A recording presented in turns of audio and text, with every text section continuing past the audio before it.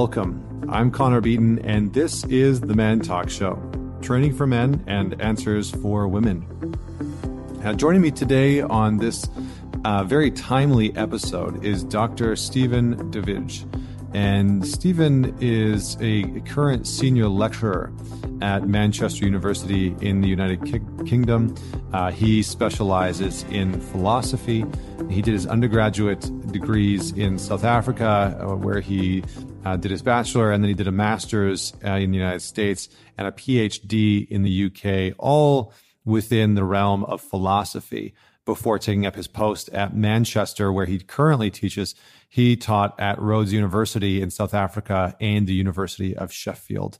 So I wanted to have Stephen on the show because I came across this article a few weeks back called "The Attraction of Apocalypse: The Philosophical Roots of Our Fascination with Catastrophe."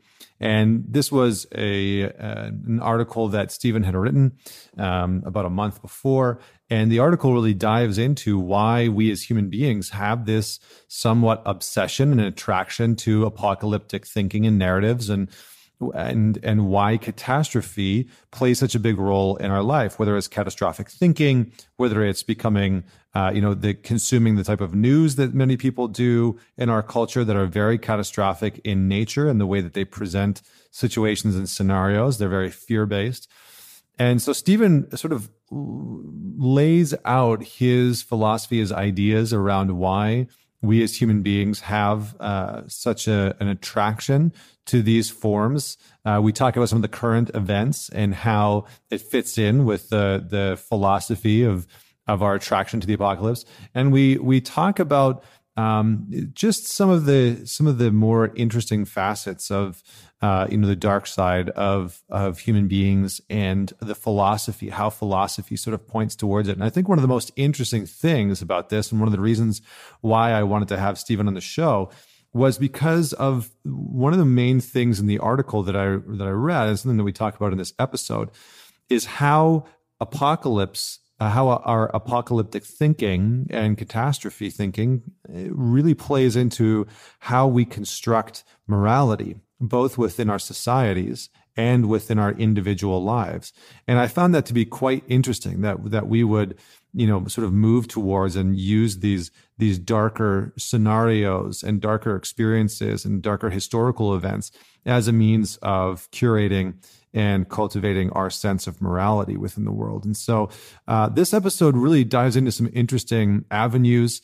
And, I'm a little out of my element in this one. I'm not, a studied philosopher. I don't have a PhD in philosophy. And so I really trust Stephen to sort of guide this conversation, but I really enjoyed it. And so I hope that you do as well. I hope that you check out some of his work because it's quite interesting.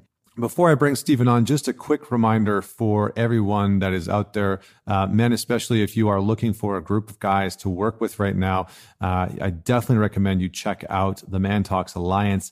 It's free right now for a month, and you can try it out. We've got about 275 men in there who are all active on a daily basis. There's some good challenges going on, some good resources. You have your own team to connect with on a weekly basis. You have a group call that I lead on a weekly basis. So there's some really, really good resources and some incredible men in there. So if you're interested in that, either head on over to @ManTalks on Instagram and click the link in my bio for the Alliance, or you can go to connorbeaton.com, and under the Work With Me section, you will see the Alliance there. So you can sign up today, and I look forward to seeing you inside. Make sure that you introduce yourself to me when you have signed up and signed in, because I would love to know a little bit more about you and your life and where you're at right now. Okay, so without any further delay, please welcome Dr. Stephen Davidge. Thank you. It is a pleasure to have you here. I've read a good amount of your articles and some of your research, and I'm fascinated by the topics that you dive into, and I feel like it's a good time to have this conversation, considering where the world is currently at. But before we just sort of step into the realm of philosophy, I'm gonna have to ask you the question that I ask all my guests, which is, tell us a story about a defining moment in your life that made you who you are today. Well, I think it has to be when I left home at 18 to go to university. I grew up in a place called Rhodesia, which is now Zimbabwe in Central Africa, or just southern Central Africa. And I came from a very conservative home, a home where my parents very much were supporters of the government, which was a minority white government. And at 18, I left to go to South Africa, which was also an apartheid state, but to a liberal university in the east, in the southeast, called Rhodes University. And there, the world opened up to me. I met people I'd never met before. I'd read things I'd never read before. I went down to do accountancy because my father wouldn't let me do any Bachelor of Arts stuff. He thought that was not the appropriate thing for a man to do. You had to get a job that would support a wife, so to speak.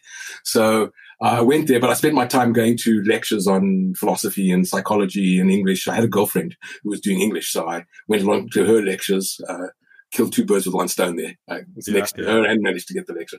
And it just changed the way I thought about things. And after 3 years of doing an accountancy degree, I informed my father that I no longer wanted to do that. I was going to become a teacher, an educator. He was very angry. Didn't speak to me for quite a while. Has come around now eventually, but at the time he was pretty angry. And I became a school teacher. Taught accountancy and mathematics and English at a black school in the area where I was going to university. Because in South Africa at the time, there were an apartheid system where you had black and white schools.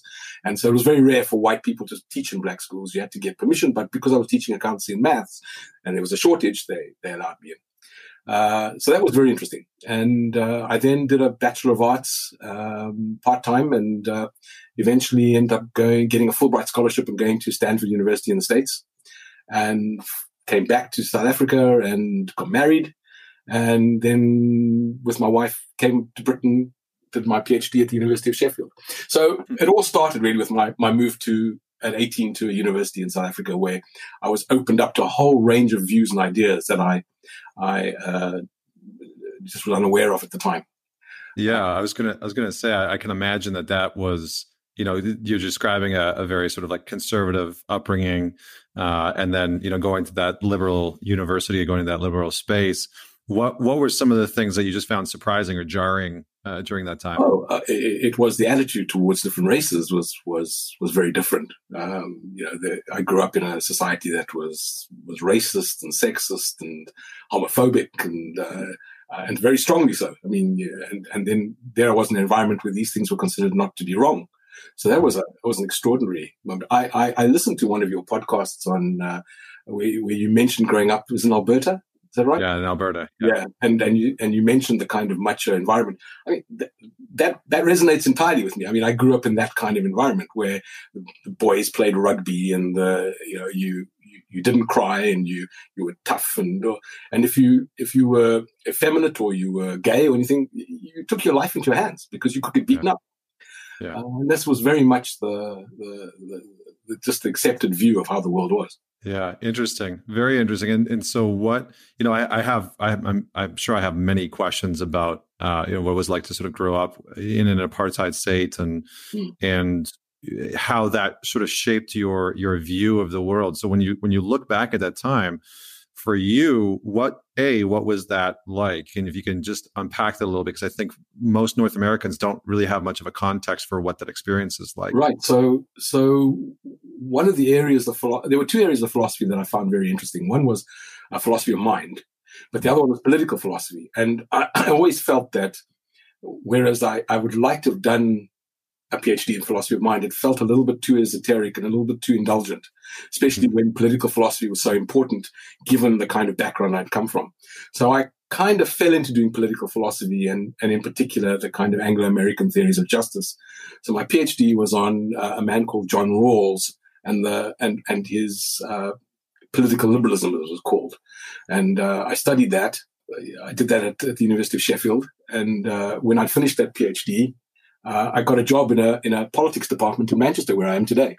My little secret, of course, is that I'm in a politics department, having never done a politics course in my life, because I'm in the philosophy section of politics.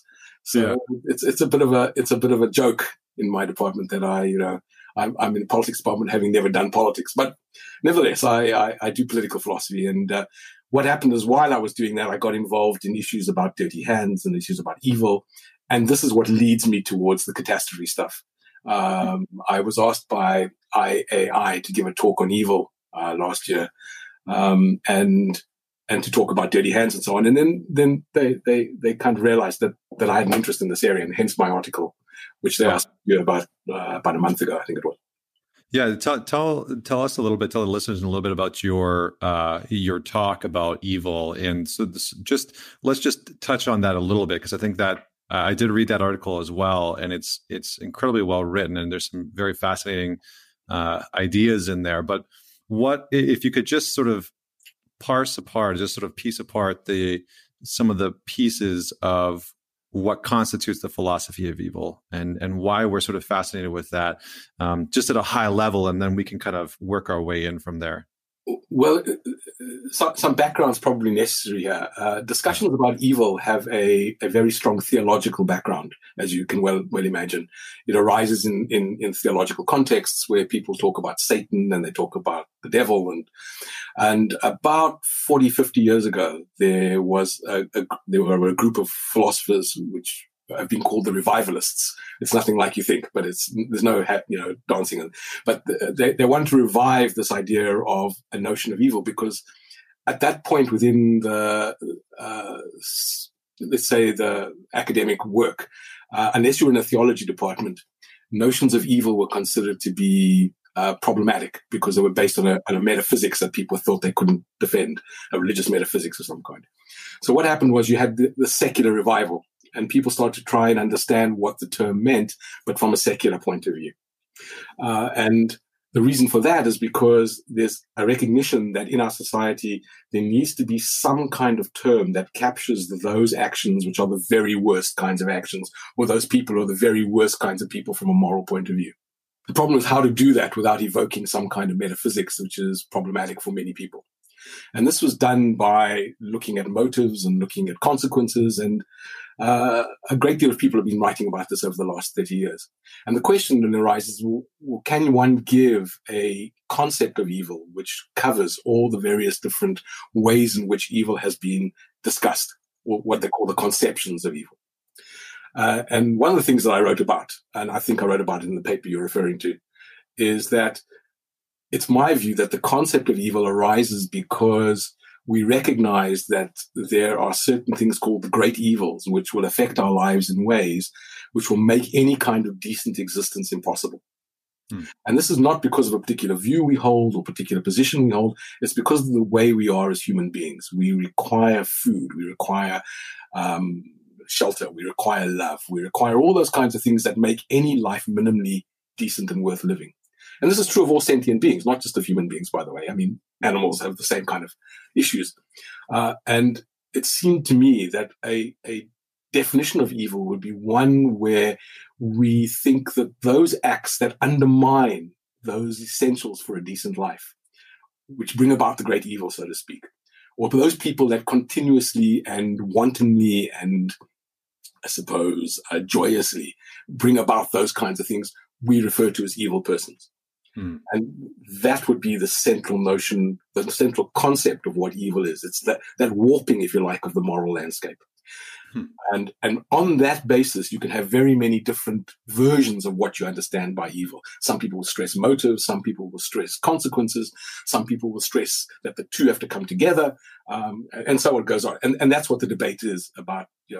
And some people say that you can have notions that are evil acts, but they're separate from evil persons. Some people think you can have evil persons who don't necessarily commit evil acts. And so the two don't necessarily overlap 100%. There's some issues going on there. So that's essentially what I was trying to say in that article, is that there is a definition of evil, a concept of evil, which we can all hold on to, whether we're religious or whether we're secular. And it's about that issue. It's about how do we prevent the great evils from being perpetrated on us so it prevents us living decent lives. Yeah, it's a controversial view, I should add.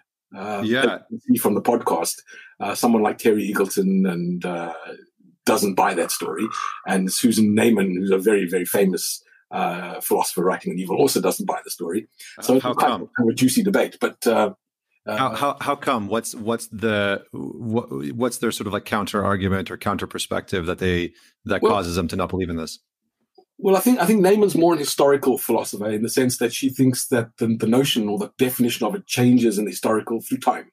So she wrote a book all about how evil, what evil meant with in the time of the Lisbon earthquake in 1700 and something. I've forgotten the exact date. And then she goes through all the various ways in which different times and places have understood evil. My claim is that all of those can be reduced to an understanding of those great evils in some way or another. Terry Eagleton is a literary theorist, and he's much more interested in the kind of Freudian and postmodern and modernist versions of what's going on, rather than the philosophical foundations of it. So that's where the disagreements tended to arise. Interesting. And so it's less about sort of a philosophical understanding of the concept of original sin.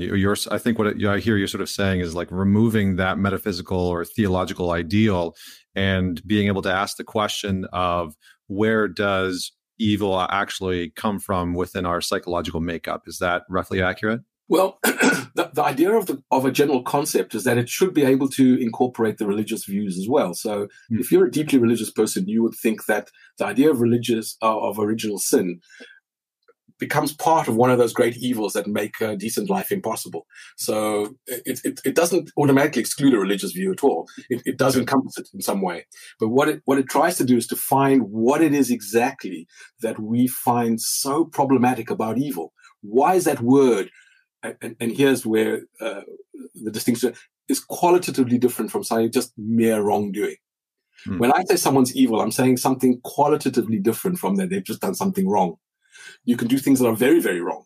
But when you say someone's done something evil, you tend to want to bring it to a level that's qualitatively different in the sense that there's a different feel to it. There's a different worry about it. It's something so horrific or so problematic. There's a kind of moral horror that comes from witnessing evil that you don't get from witnessing wrongdoing. If someone steals your laptop, it's wrong.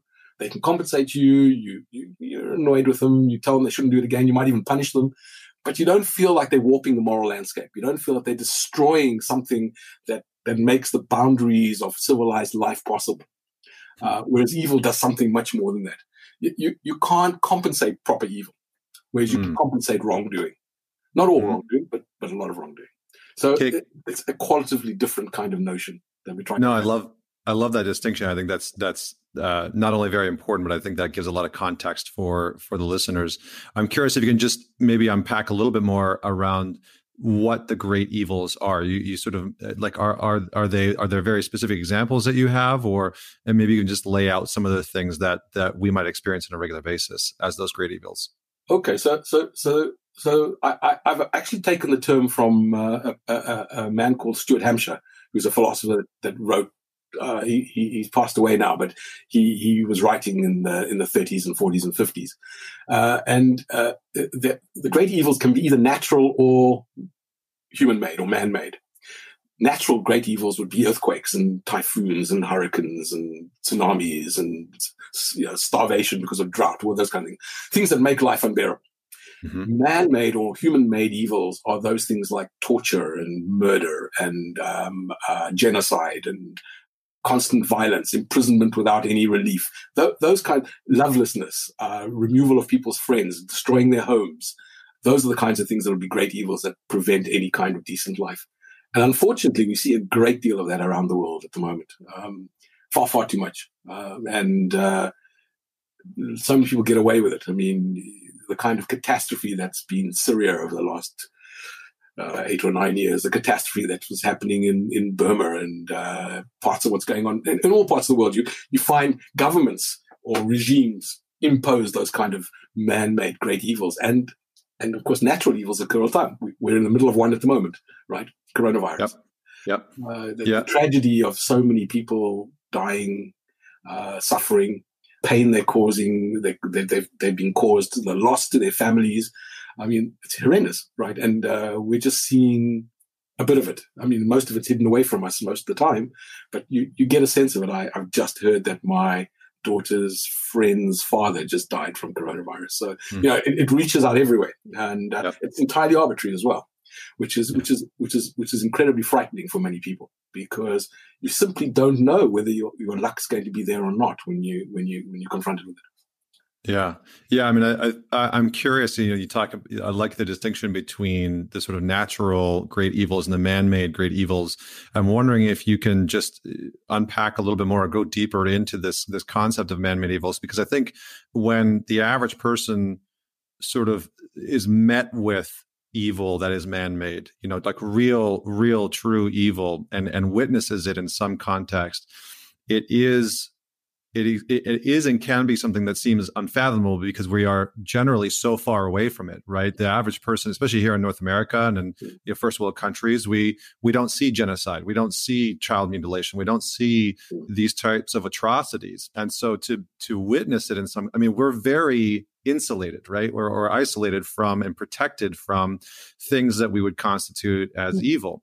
So, what would you say is, and I'm trying to just formulate this question, but what does philosophy sort of point to in terms of man-made philosophies, man-made evils, and what are some of the groundworks that allow certain types of people and certain subsets of people to do these atrocities, to move into sort of embodying some of these great evils?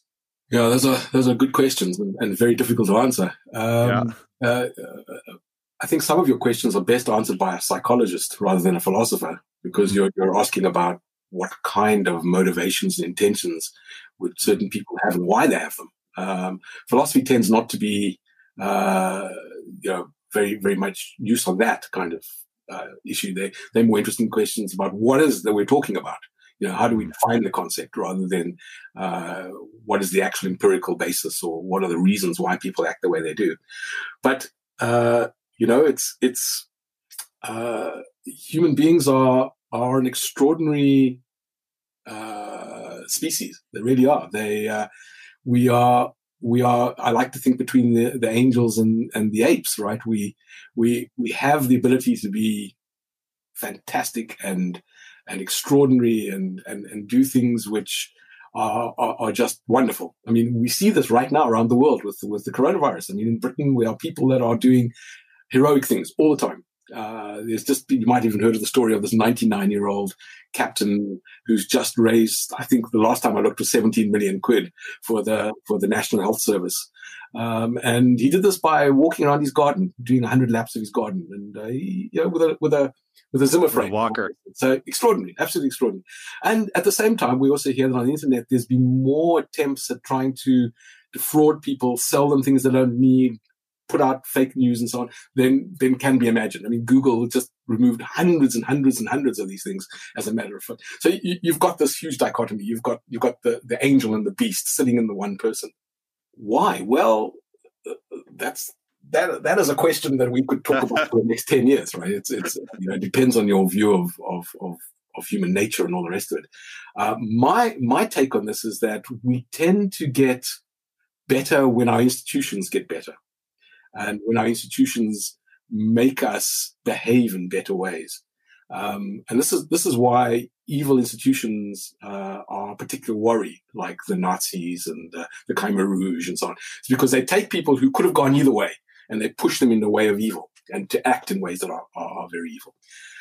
At any rate, what I wanted to say was that there's a man you might know called Steven Pinker. He's a Canadian, so you might have heard of him. He wrote a book about how things aren't as bad as we think they are. In fact, in most parts of the world, things are improving massively.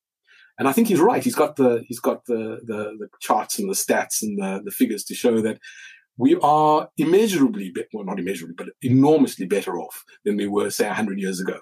If you think about racism, if you think about homophobia, if you think about sexism, if you think about violence, if you think about all these kind of education of women, all the kinds of indicators that you want to use, we are better off today, less poverty, less extreme poverty than we were 100 years ago. And we tend to forget that as we get more into holding up institutions like democratic institutions that are accountable and the rule of law, we get better at this, and we don't accept the kinds of horrors that we used to accept 100, 200 years ago. We don't. But there are parts of the world where that still goes on, unfortunately, and we've seen this in Syria for years, and we see it in parts of Asia, and we see it in parts of Africa. We even see it in parts of inner cities and places in the country. But for a large number of us, especially you and I, talking from the protected Vancouver and Manchester. And we live lives that were unimaginable hundreds of years ago. Unimaginable, not only from the technology, but from the safety point of view, from the longevity point of view, from the health point of view, from all those kinds of, we live unimaginably good lives. We just forget that. And we shouldn't. Yeah. So going back to your question after that long detour. No, it's great. It's great. Why people act that way has got to do with a whole range of issues to do with the institutions they're in, what their aspirations are, their motives, their upbringing, their values. It's a very, very complicated story. Sure. And I don't think anyone's got a particular handle on that. Yeah. I think one of my favorites. I'm a big Jungian psychology buff, for lack of a better word, I guess you could say. My mentor, I'm fortunate enough to have worked with someone and mentored with someone who actually got the chance to study with Jung. And Jung sort of had this philosophy that a lot of what we create externally is an internal manifestation, right? That we first have a psychological construct or archetype, and then that replicates itself externally. And I think one of the interesting things, and I just want to touch on one more piece here within this concept of evil and the greater evils that you're talking about, and then I do want to talk about apocalyptic thinking and this sort of a focus that we have on catastrophe and on apocalypse. But how do systems, sort of like government-based systems and theological systems, play into the sort of this construct or this concept that you're talking about of the great evils? Because they seem to infiltrate some of these systems, and then those systems become the conduit for propagating that evil. So can you speak to that a little bit? Well, I think that's right. Individuals can do terrible things, but nothing like institutions can do once they get hold of people and organize them in a certain way. That said, in Rwanda when they had that terrible genocide, that was done with machetes and individuals hacking other people to death. But even so, if you want truly to see the kind of horrors that can be inflicted on people, it's through institutions and through states that do that. And states are not meant to do that. They're meant to be there to protect us. That's the rationale for governments and states. If your government can't protect you, then its main reason for existence comes into question. You'll know from the oath that the American president takes, their very first promise is to protect the American people from threats, both internal and external. That's their very first duty as president of the United States. And that's probably true of the British Prime Minister and every other leader in the world. Sometimes what happens to those institutions, they get taken over by people who use them for malignant reasons. And then, of course, the entire force of the state gets turned to the wrong purpose. And it's very, very hard to stop that unless you've got a very powerful civil society. And in countries like Britain and the United States and Canada and France, there has been time to build those kinds of institutions, religious institutions, civil institutions of various kinds, which act as a stop against the worst kinds of excesses of a government. And the people just will not accept that their democratic rights be taken away. It's unthinkable in Britain that a prime minister who lost the election will say, "I'm just not going." It's unthinkable. Yeah. There's just too many other institutions that would prevent him from doing that. And apart from the fact that no one thinks in politics that's what you do in a country like Britain, except for the extremes on which no one takes very seriously. Yeah. That's not true of many countries around the world, as you know. People get into power and they just won't leave. And you see certain strong men, in various parts of the Middle East and various other, who just don't want to leave for all sorts of reasons. Well, I think I've actually had that thought, within the United States, I think a lot of people have had that thought of looking at the current system and I one of the things that I think that's interesting about what you're saying is we often don't listen to the extremes until the extreme gains enough power that it starts to become a little bit more mainstream. And I think that's what we've started to see in, different parts of the world where these extremes have maybe not had a main stage platform, but all of a sudden through media and different forms, they've now gained a lot more power. And so they're less extreme and they're much more sort of socially present.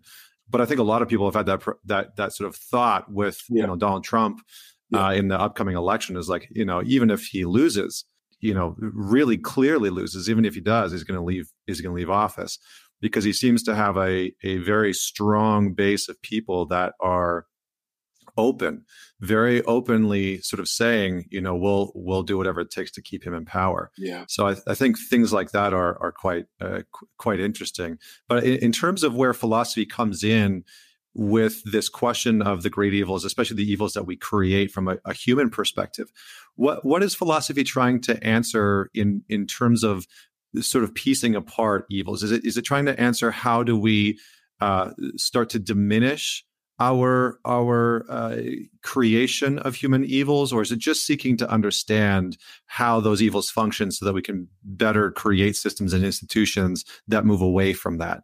I think it's partly the latter, where we try and understand what is this evil that we're talking about, and how do we identify it, and how do we prevent it if it arises. So I wrote a paper called Political Evil, which is in a collection on evil. I can't remember the name of the book offhand. And my claim there is that evils can be great when their effect is to change the way in which we understand the moral landscape. So when the moral landscape tends to be, for most people, that you ought to be good, you ought to do things that to support life, you should treat people well, equally if possibly can. There should be human beings should be given a certain kind of respect, and so on. So what happens in a case like the Nazis is they come in and they start telling you that there's certain groups that are excluded from that. And then they bring about an ideology that starts to warp the idea of how you should act towards them. And here's an example. There are reported cases of Nazi officers who were engaged in genocide in Poland, and they got orders from the headquarters that they were not to steal from the Polish peasants while they were doing their genocide. They were outraged that the headquarters would think of them as thieves, but they didn't realize they were engaged in genocide. They were going out and killing men, women, and children and dumping them in ditches. And that's what I mean by the warping of it. What should be forbidden, what should never even be seen as a possibility in terms of the way you act, became absolutely acceptable and normal because of the warping. And that's the kind of institutional thing we're talking about. And the same thing happened in Rwanda. It started with talking about people as cockroaches or viruses or whatever the case may be. And it doesn't take very long before you've got a movement seeing these people as less than human, then you can kill them and all those kind of things. And we see this very often. The dehumanization of others. And there seems to be something about the human psyche that when they're in a group, you can sway people to do things that they wouldn't ordinarily do as individuals.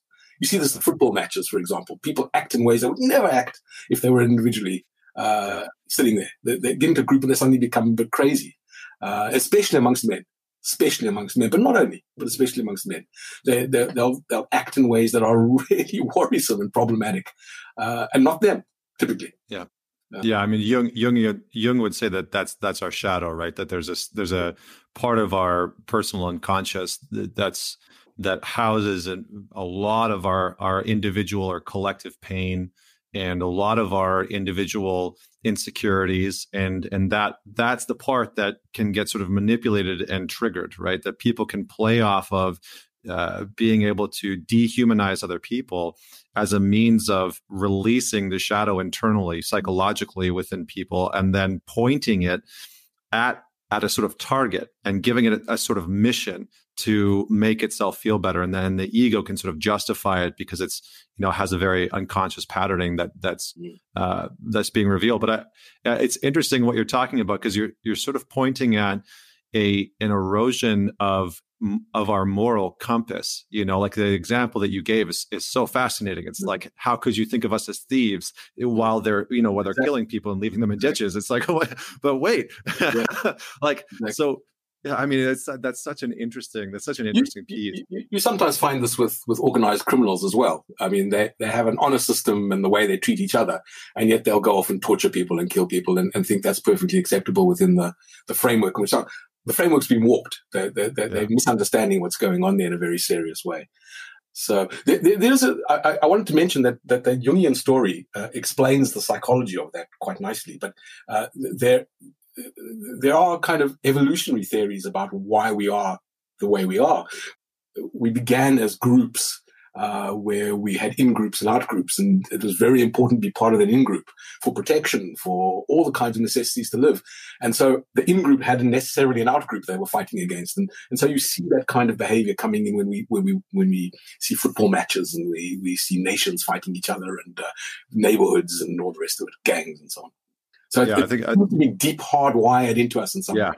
Yeah, I was gonna say that I think that's where sort of like epigenetics comes into the conversation, right? The idea that we have certain things passed down within us, and I think some of the research that I've read really shows that that trauma passed down can play a huge part of that. But I think part of the piece that you're talking about that's so fascinating is just our sort of evolution. Even if you took the last few thousand years, we did used to, sort of roam in bands of under 150 people. And like you're saying, there was the in-group and the out-group, and there was a lot of fighting between that for resources and vying of territory and whatnot. And so it kind of is in some ways hardwired into us to want to have a group of people that we are a part of and a group of people that we're against.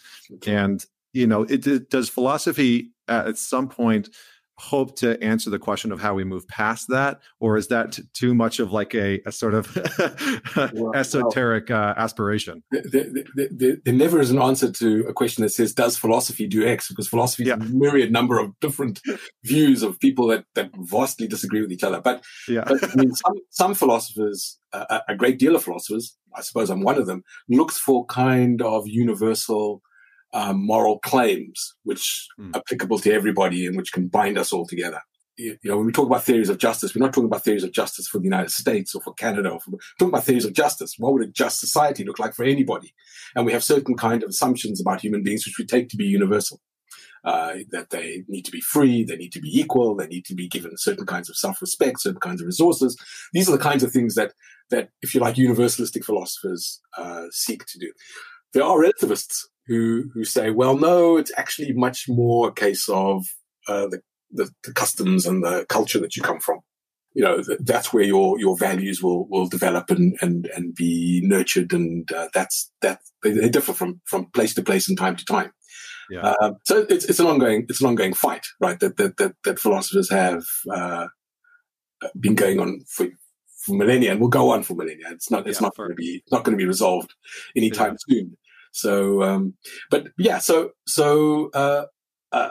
I think philosophy, its main concern, at least the branch of philosophy I do, because there are two branches: analytic philosophy, Anglo-American, and then there's European or a continental philosophy. Analytical philosophy wants to get clear on what we're talking about most of the time. It's trying to understand the phenomenon through conceptual analysis or through thought experiments, trying to understand what it means when we say these kinds of things. What would be a plausible theory? What would be a plausible concept that we could use, or a plausible principle that we could follow when it comes to morality? Is it about, for example, if you're a consequentialist, is it about making sure good actions are those that bring about good consequences? Or is it, if you're a deontologist or a duty theorist, is it about doing the right kind of duties or following the right kinds of principles? And they're virtue ethicists who say, no, it's about having the right kinds of virtues. And so they all have their arguments about where we need to go to have the right kind of moral life. And it gets very, you can spend the whole of your life debating these things quite easily without ever coming out. It's No, I was gonna say I've always sort of envisioned philosophers getting together almost. I can't remember who said it. It was something like, when philosophers get together, the last thing that they talk about is philosophy. And I can't remember whose quote that is. But I was like, I don't think that that's true. The last thing that they want to talk about is philosophy. Yeah. But I almost imagine it as as astrophysicists getting together, trying to deconstruct objective reality in a way, and being able to sort of piece apart, like take apart the constructs that make up our reality so that we have a more clear picture of the space that we're actually living in. And, I think one of the interesting things that I really like about your work, and just having read through some of it, and not being any sort of philosopher at all, is that I really appreciate the not only the angle that you've taken, but the almost a little bit of talking about intersubjective realities in a way, like how stories come into and how the systems of our stories play into our fascination with certain aspects of life. So I think with that, I would love to sort of shift gears and talk about this idea of our, maybe not obsession, but our fascination with catastrophe and apocalypse. And so maybe if you can just give the listener a little bit of a context for what brought you down this path in the first place, and then we can just unpack it a little bit. Okay. Can I just say something about the distinction between philosophy and the telling of stories in the literature? Mm-hmm. Because I think that's important. I mean, there's a sense in which we are creatures that like stories much more than we like cold analytical arguments. Arguments don't move us in the same way as stories do. We just are much better at being moved by those kinds of things. And so very often literature is a little bit ahead of philosophy in what they see and what they try and bring about, or what they try and express. And philosophers are trying to catch up all the time, trying to say, well, there's people talking about something like dirty hands in this literature. What does it mean? How do we figure it out? What's the concept mean? And then we get into all this analytic stuff, and we try and figure out what the necessary and sufficient conditions are and that kind of stuff. But literature's way ahead there. They've already decided they're going to talk about it in terms of stories, and people understand that intuitively rather than from an analytic point of view. And this is why I think it's really important for philosophers to link on to stories, because it's in those stories that you find the philosophical issues that they're going to actually try and deal with in a later stage. And for most people, philosophy is a very, very strange kind of activity. I like to think of it as a kind of, I suppose you would say, an acceptable form of neurosis, because you worry about things that most people don't worry about. Right. Like, why is there something rather than nothing? Who worries about that except philosophers, right? It's a very bizarre kind of. I mean, I feel like I've been asking that question for a very long time. Right. So maybe you're a philosopher deep inside, right? Maybe. Just waiting to come out.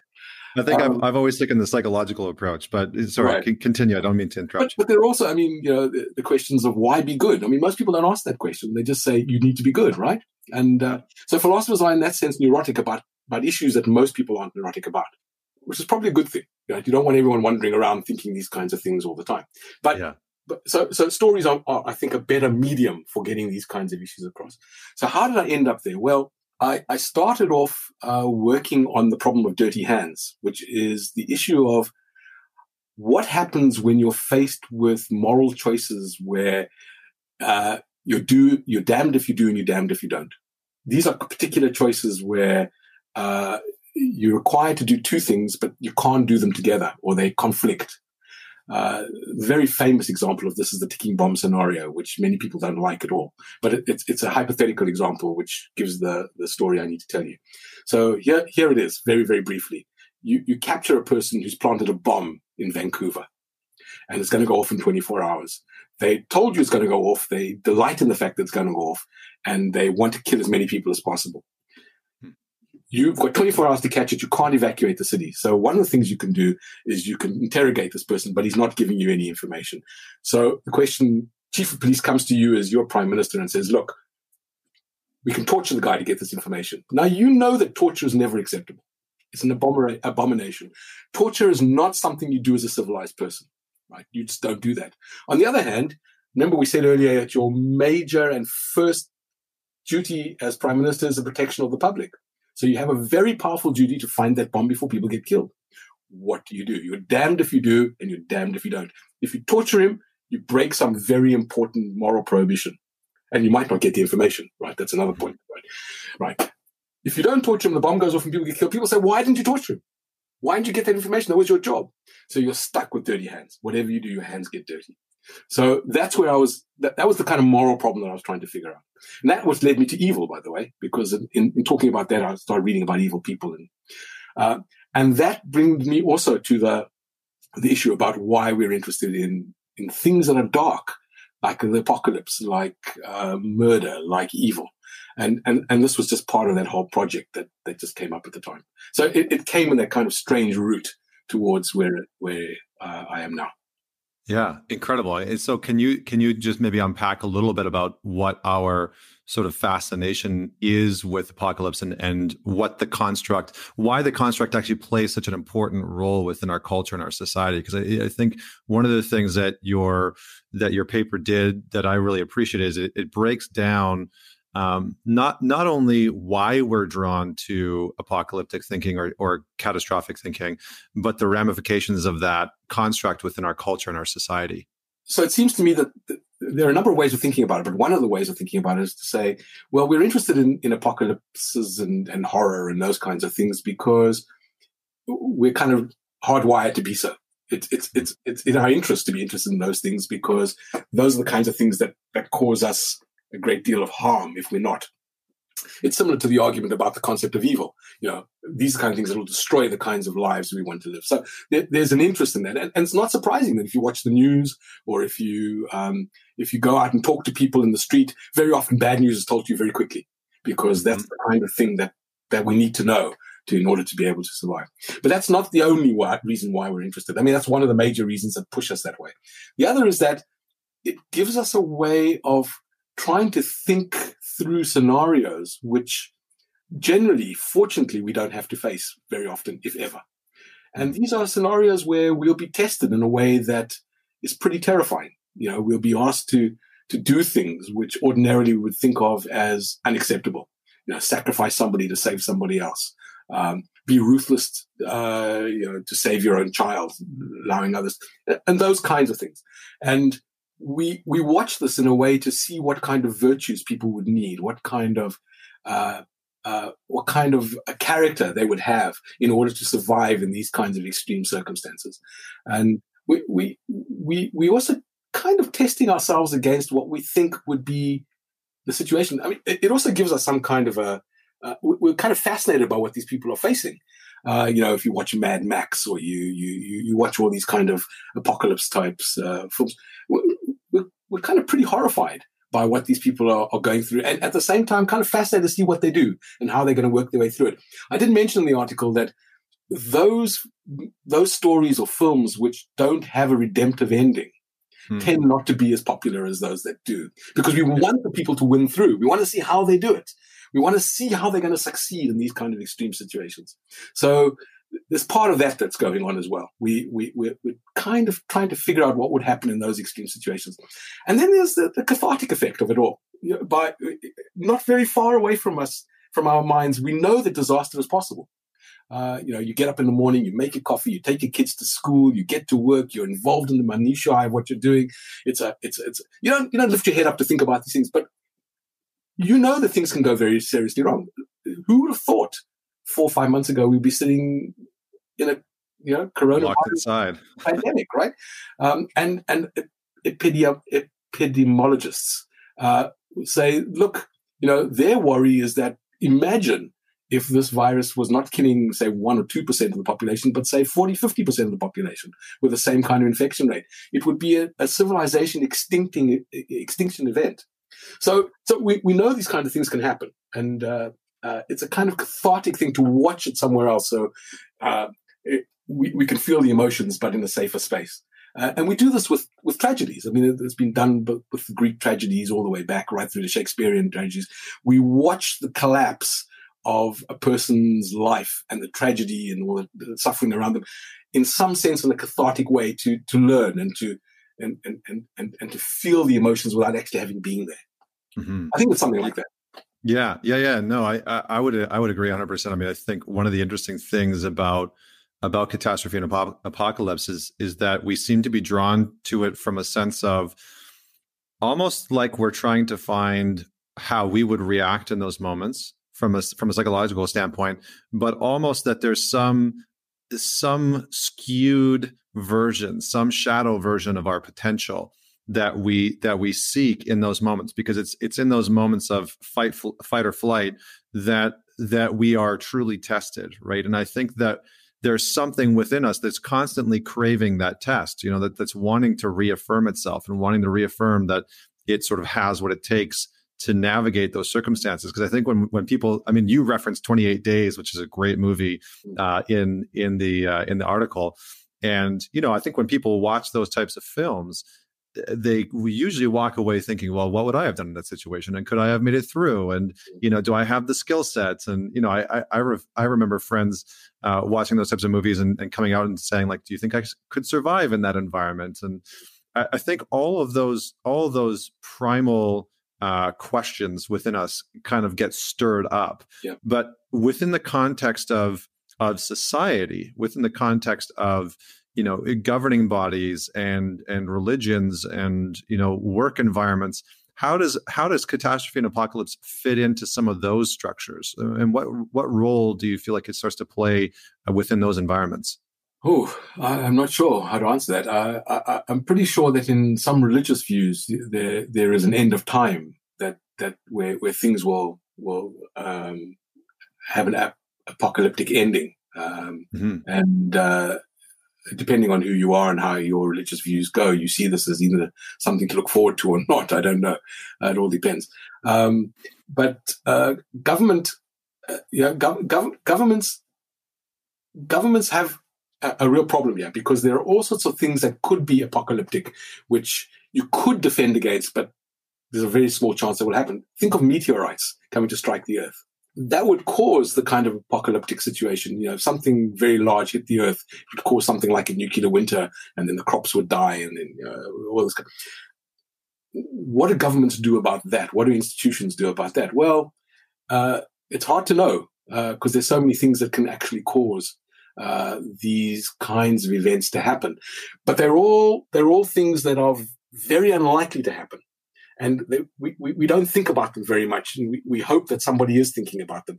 I think Bill Gates, I might be wrong about this, but you'll correct me, I think he's been warning about something like the coronavirus for a very long time, and saying that, look, we've got all these things in place to prevent nuclear war and the nuclear catastrophe, but we've got almost nothing in place to deal with viruses and stuff, and they're much more likely to happen.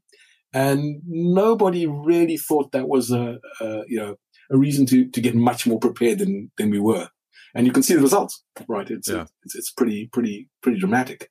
So I don't know. Governments always face the problem, especially democratic governments, of they've got short-term electoral cycles, but long-term issues to deal with. And long-term issues tend not to be popular. Things like climate change, things like defending against viral attacks or viral catastrophes. These things require sacrifices now without you seeing the benefits of it. And so electorally, it's very difficult to convince your electorate that this is what you want to spend resources on now. Yeah. And so we always face this kind of short-term, long-term difficulty with democratic politics. If you're a dictator, it's much easier, but then you've got other problems, right? Yeah. Then there's other moral questions there, but other moral questions to deal with. Exactly. Yeah. I think. It's interesting, right? Because Bill Gates had given a TED talk, I think about 3 or 4 years ago, right. I believe 3 to 5 years ago, where he actually brought this, question forward and had some simulations and data, basically predicting what it would look like for something similar to coronavirus rolling out, and basically sounding the alarm, saying exactly what you're saying, which is, we don't have any systems in place to actually be able to, on a global scale, properly handle this type of situation. Yeah. And it's interesting because now he seems to be sort of being spun as this bad guy now in the media. In certain media forms, sort of being said like, oh, he's trying to create, mass control, and he wants to put microchips into people through the vaccinations and all of these pieces. And so when you talk about catastrophe and apocalyptic thinking and just the construct itself, how does misinformation play into these constructs? Yeah. Well, my guess is that for very many people, thinking about a catastrophe is just too difficult. So you tend to not want to hear the truth. I mean, there are many people wandering around still now saying that the COVID-19 isn't anything like people claim it is. It's all a plot, either by some government or some organization to try and bring us this, that, or the other, right? So there's some conspiracy theories you were talking about earlier. Human beings are very susceptible to conspiracy theories. It gives them a sense of control. It gives them a sense of understanding what's going on in the world that sometimes is not understandable in the way they want it to be understandable. We just don't know enough about the coronavirus to be able to give all the answers. So let's find a way of getting control by changing the narrative. So conspiracy theories and the warping of news and all that kind of thing is very often a case that occurs when people face the possibility of something that is terrible. You find it with there's a phenomenon of Holocaust revisionists who just simply will deny the fact of the Holocaust because the thought that this was done is so horrendous that for many of them there's got to be some other explanation, right? Despite all the documentation, all the witnesses, or they just don't want to accept it. And you find this with a whole range of other things. Airplanes that go missing, for example. There might be an answer we don't know about yet, but people start thinking there's conspiracies and all that kind of stuff because that's the way in which we find some way of making sense of the world around us when it's very scary and frightening. We are creatures that are very, very good at putting cause and effect together, even when we can't. And that's when we start making crazy decisions. It's interesting because one of the things that sort of caught my eye about what you talk about with apocalypse and catastrophe was this. It almost feels like a collective questioning of what we experience individually.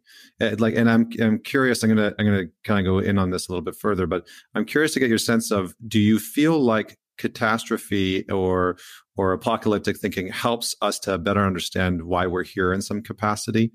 Oh, that's a good question. And maybe I should give some context for this. Is like, I think about something like the myth of Sisyphus, right? Like whether the ultimate question is should we commit suicide? And I know that's a very dark question, but at the same time, the breakdown there is being able to look at something that is almost the sort of darkest form of our psyche, right? Like should we end our lives, and sort of looking at death as a means to inform our life.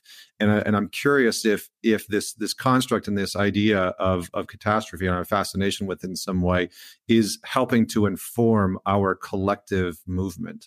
Right. I don't know the answer to that. My guess is that thinking about apocalypse and so on talks to, as you say, a part of us that is constantly concerned about what will happen if the structures and the people and the values and everything around us collapse. And it does give us a window into that, as I try to say in the article. It gives us some sense of looking at the unthinkable and the unsayable, but at least from a distance where you are relatively safe and can pull back if it's too horrible. So you can dip your toe in, so to speak. If the water's too chilly, you can pull your finger, or too hot, you can take your foot out, which you can't do in an actual pandemic, right? We can't decide that's the end of it, but you can do it with movies, you can do it with literature. And literature enables us to expand our understanding and our views and deal with our fears and our desires and our concerns and those kind of things. But I don't know. I don't know the answer really to your question. I think it's a very difficult question to answer. Yeah, it's a big one, but I guess where I was coming at it from was, I think in the article you talked about how when we look at things like catastrophe can help us sort of play through moral conundrums, and weigh how we would respond in those moral conundrums. And so can you maybe just speak to that a little bit more? Because I think that's a really interesting part of what you wrote about that I think is very applicable for most people. So for people living in stable contemporary societies like you and I, it's very unlikely that you're ever going to have to decide whether to kill someone or not. Very unlikely. Hopefully never will happen. Yeah. It's also very unlikely you're going to have to go and steal food from somebody else who's starving, or you might not have to save your child and let another child die in the process. So those are the kinds of things, fortunately, and that's why we live in the societies we live in and want to perpetuate them and bring them worldwide, is because we don't have those kinds of choices. But we do also understand that there could be circumstances where those choices suddenly are thrust upon us. And then the question is, what do I do in those kind of moral conundrums? How would I respond? Where do my values actually lie? Would I be a person that says, I'm never prepared to take food from people who are starving, even if it means I starve myself, which is pretty heroic? Most people think, well, I'm not sure I'm up to that. Would I be prepared to sacrifice my life for somebody else's life? Well, many people think, well, maybe, but I'm not sure I would do it if it actually came to it. So it's those kinds of issues that become much more stark. It's on the boundaries of life and those terrible decisions that you have to make, which fortunately we don't have to make very often, if ever, right? They suddenly become prevalent and plentiful and present, and there we get a sudden insight into the kind of moral fiber we have and the moral values we have, and what's really important to us. What's really important to us? Is it family? Is it a universal value? Is it society that we support? What is it that really matters to us? And it's nothing that gets tested to the extreme when you have those kinds of conditions. Huh. Yeah, I mean, it's interesting because it sounds as though what you're saying is that we sort of play these almost like war game simulations in our head, in our mind, or through literature or through movies, so that we can try and self-assimilate a sense of morality within us, of like where we stand from a moral compass perspective. Is that roughly accurate? Sounds about right. Yeah, it sounds about right. That we don't really know what's important to us until we're really tested. Yeah. And then it becomes plain. Yeah. My children really are important to me. Yeah. Much more important than you, for example, or him, or somebody else.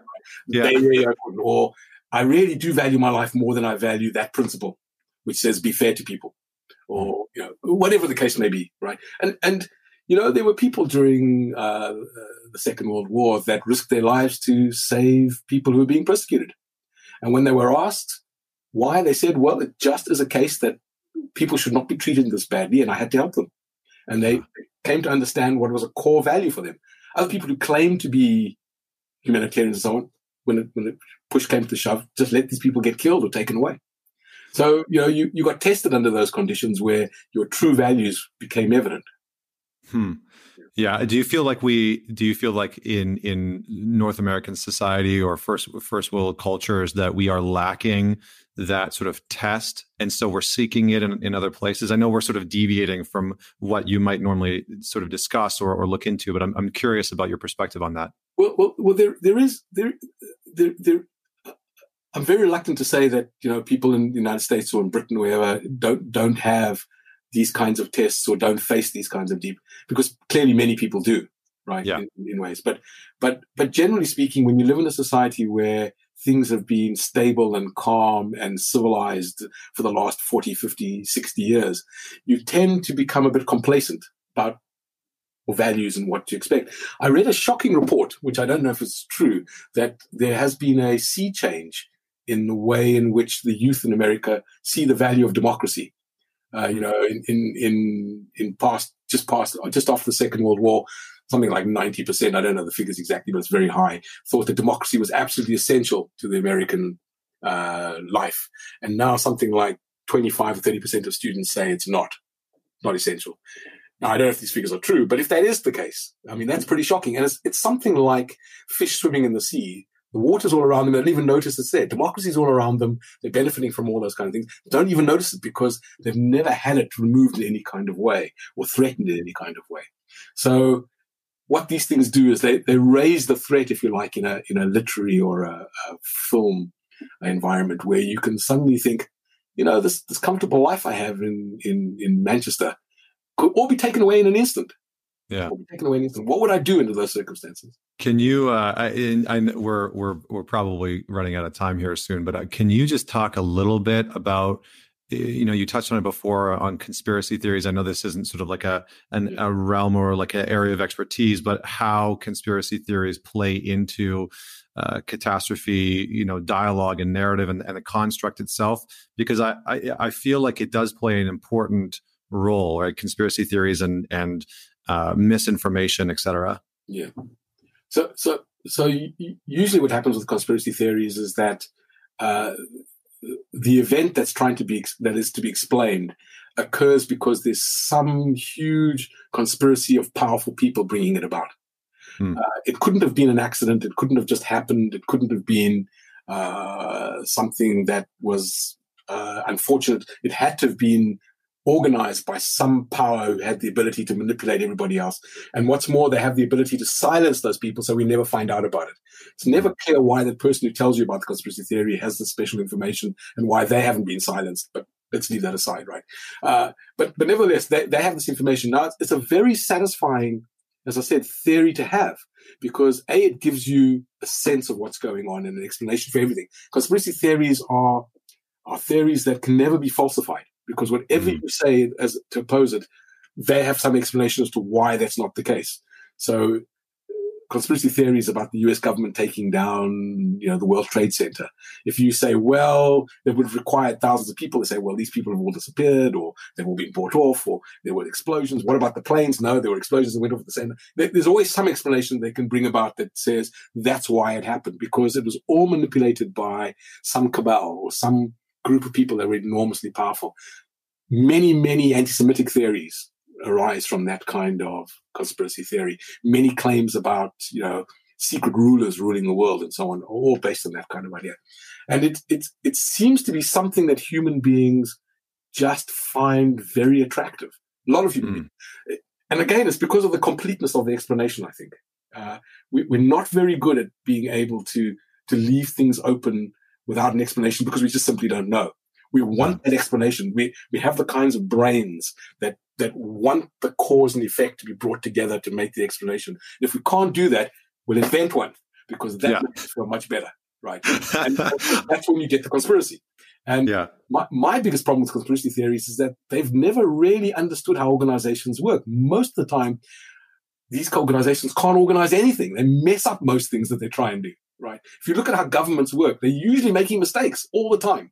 They can't organize the most basic things like getting testing done, never mind perpetrating some huge fraud, which nobody can ever find out about. So it seems hugely implausible most of the time when they run these theories. But they do have a very wide audience for them, and people do find them very satisfying, which again is a psychological question I don't know how to answer. But yeah. I appreciate your answer, because I always say, like, the brain is a pattern recognition machine. I had a gentleman on the show by the name of Bo Lotto, and he's one of the most prominent neuroscientists, and he looks at the neuroscience of change. And he was talking about how our brain will always try and pull us away from things that it can't predict or understand. So anytime that we have informational gaps within our mind, our brain will try and fill in that gap, even if it means just making something up that's circumstantial or speculative or whatever.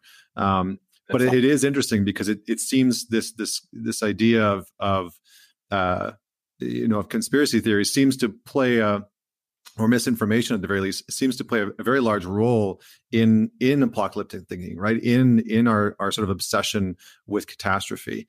But when it comes to the current situation that we find ourselves in, I would love to get your perspective on how people, maybe not how people have responded to it, but has it tracked with what you would predict about our relationship to apocalypse, our relationship to catastrophe? Because this is one of the biggest global catastrophes that we've sort of experienced in a very long time. Yeah.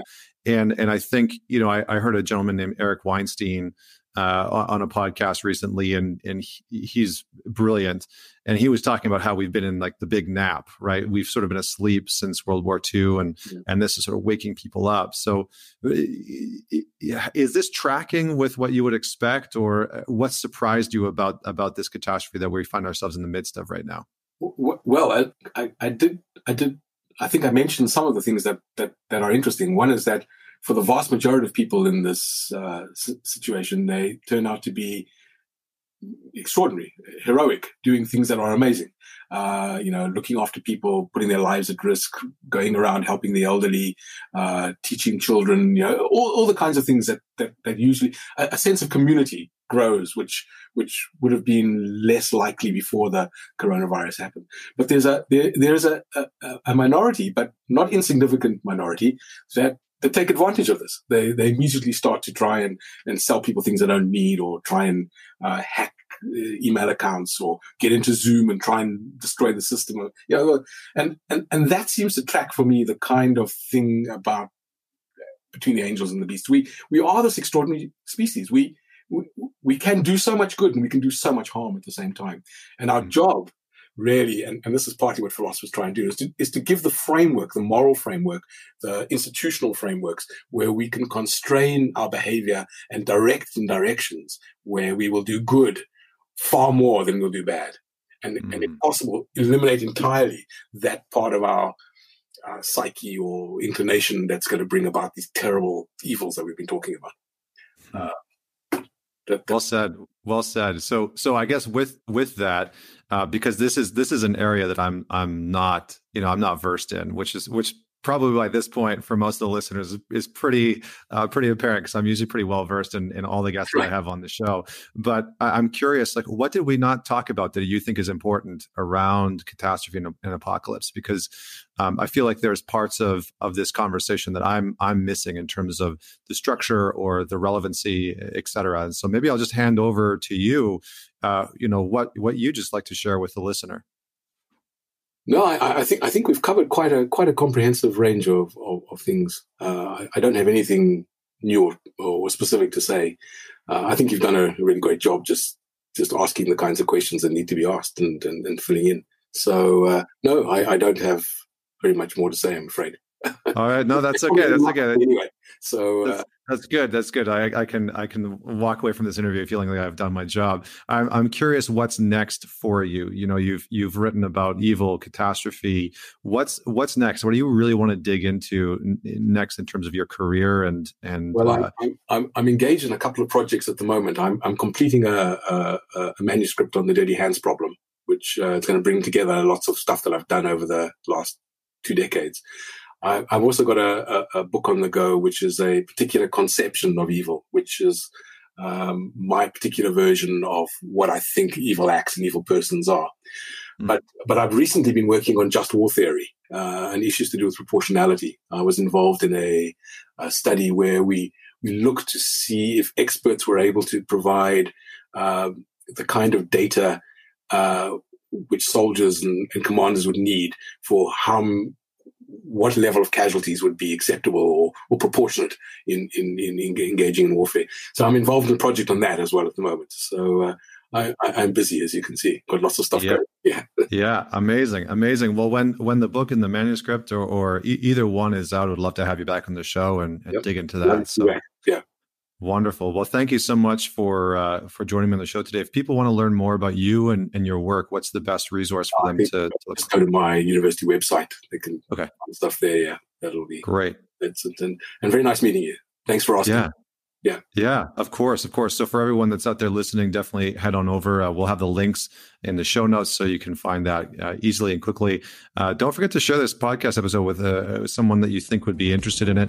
And until next week, this is Connor Beaton signing off.